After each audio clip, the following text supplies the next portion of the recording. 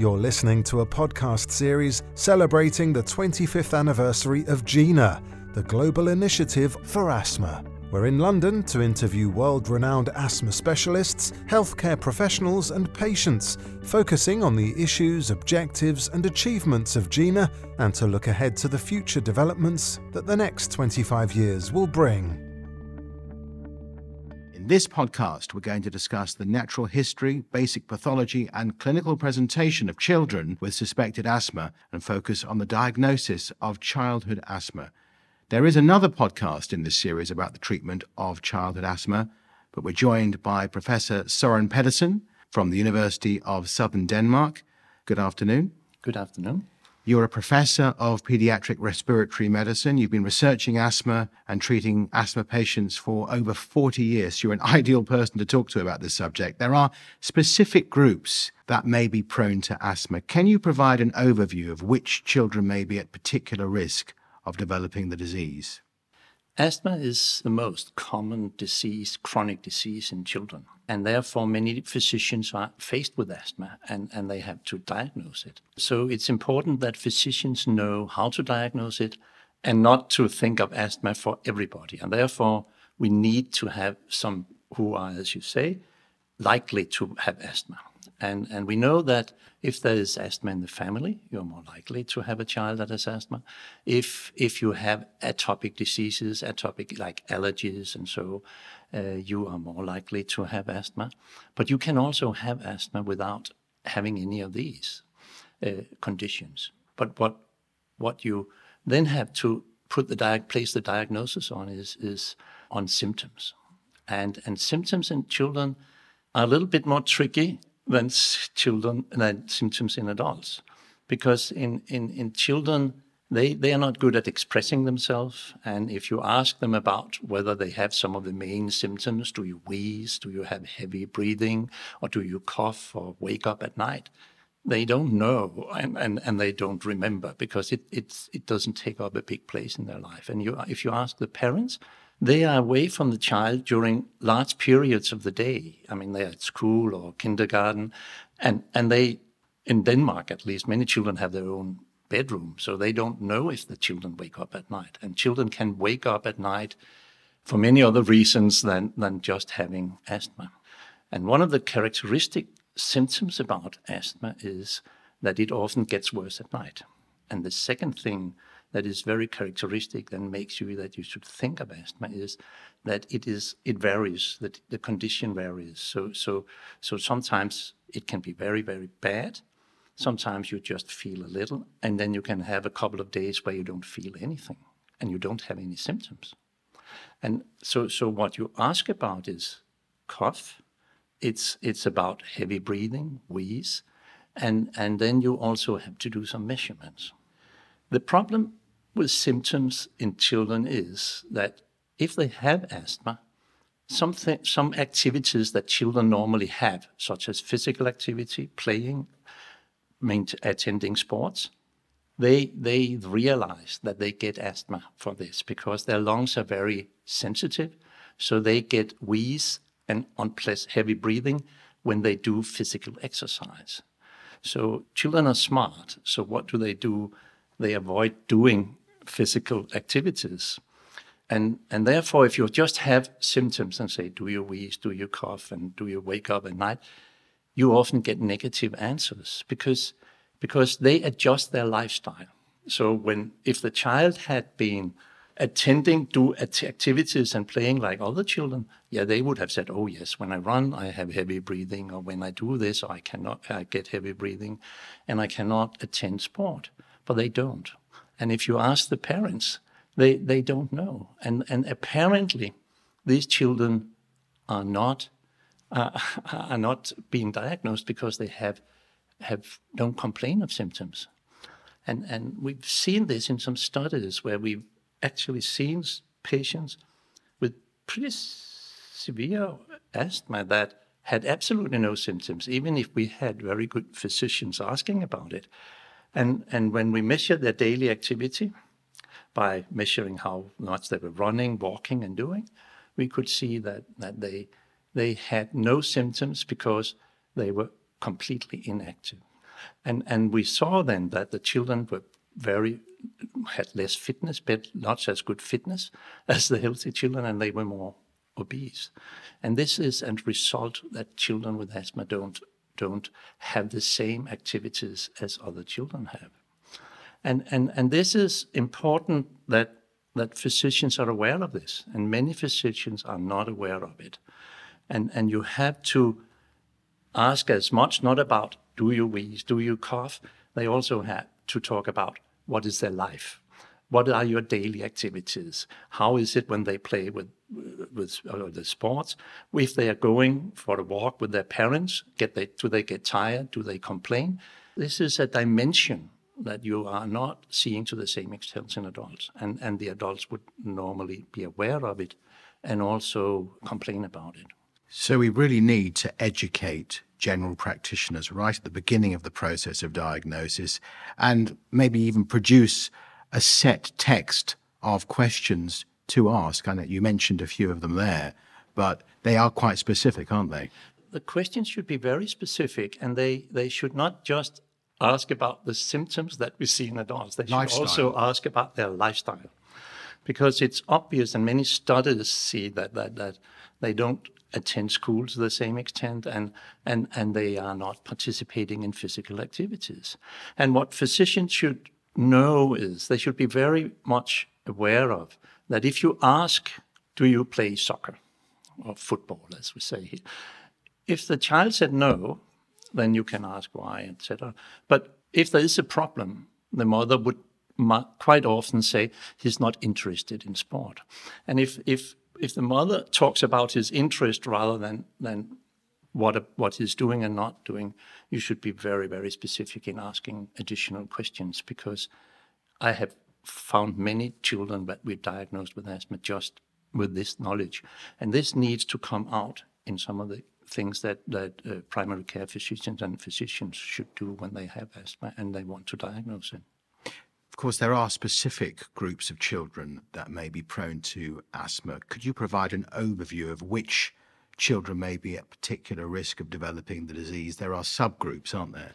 Yeah, I mean, I started in the beginning to say that if some have genes, so they have parents with asthma, but also if they have other allergic diseases, if they have a runny nose during the summer, or if they have atopic eczema, skin diseases, and they have food allergies and whatever, these are much more likely to develop asthma in life.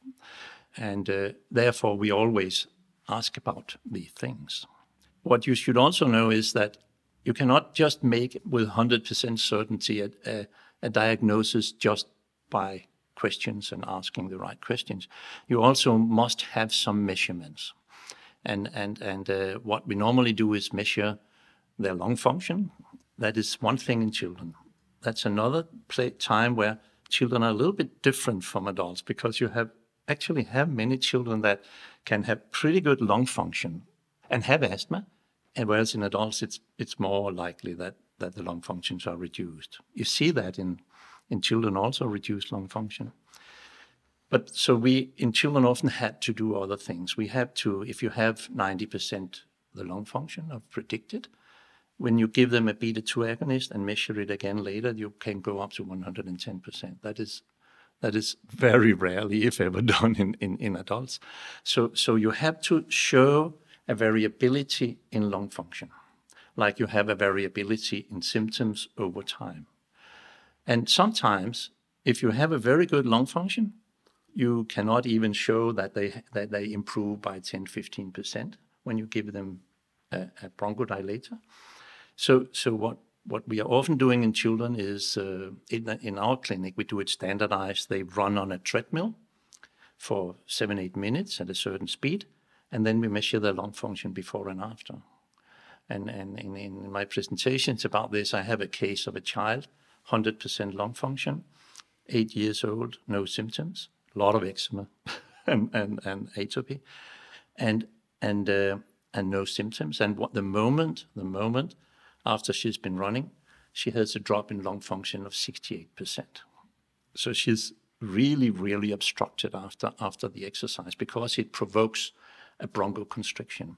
So we want to try to also show this variability in lung function, either by giving a bronchodilator or by challenging them. And what we do is normally by running. In practice, they can't do it standardized, but they can run some stairs for a certain time or out in the cold air, which will also, and then if you can demonstrate a variability of more than 10, 20, 15% in these children, it is almost diagnostic of asthma. I would imagine it's much more difficult to measure lung function the younger the children are. You talked about a child on a treadmill, but try getting a 3-year-old to do that. No. These things are children 5 years to 12 years. That's the way you diagnose those. So what do you do with the younger group? The younger group is much more tricky because the younger children, it's difficult to measure their activity. That's one thing.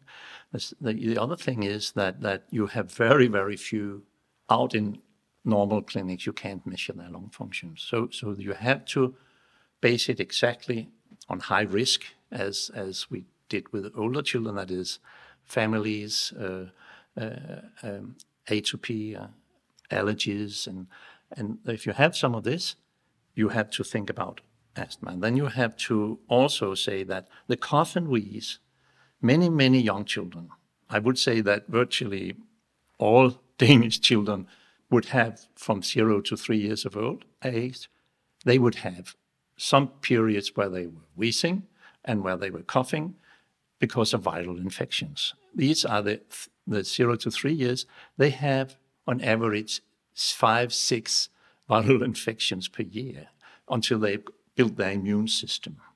So it's even more tricky. So in these groups, we have to have the history, but we have to have much more specific demands. It's not just having 3. You have to have a certain amount at 3, 4, 5 episodes of a certain severity before you would consider asthma. The second thing is they have the same thing that they are not liking to run or exercise, but young children are different. I mean, if you ask the parents, if they climb the sofa or couch, then they get out of breath. and if they get tired when they play with their mates, even 2 years old children, abstain from it, then it's very, you have to consider asthma, definitely.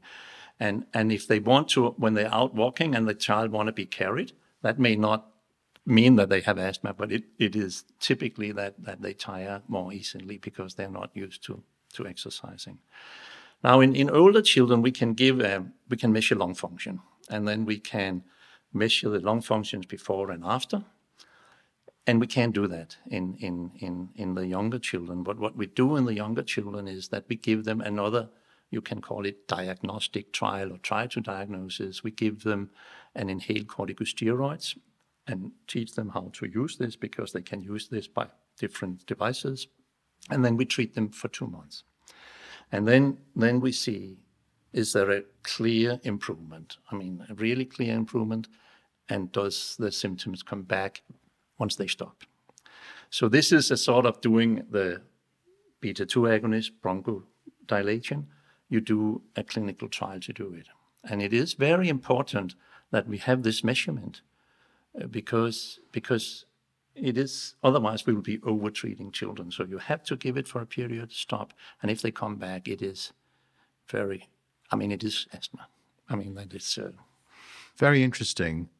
You've mentioned genetics, yes, eczema, etc. But what about environmental factors? Yeah, I mean, I think it's difficult to say if environmental factors actually causes the asthma, but environment causes the symptoms in the way that if you live in a home with a lot of smoking, you are much more likely to diagnose the asthma. Their symptoms would be worse and so. But it's not like you can say that smoking in the parents would actually give them asthma, but it would provoke the symptoms.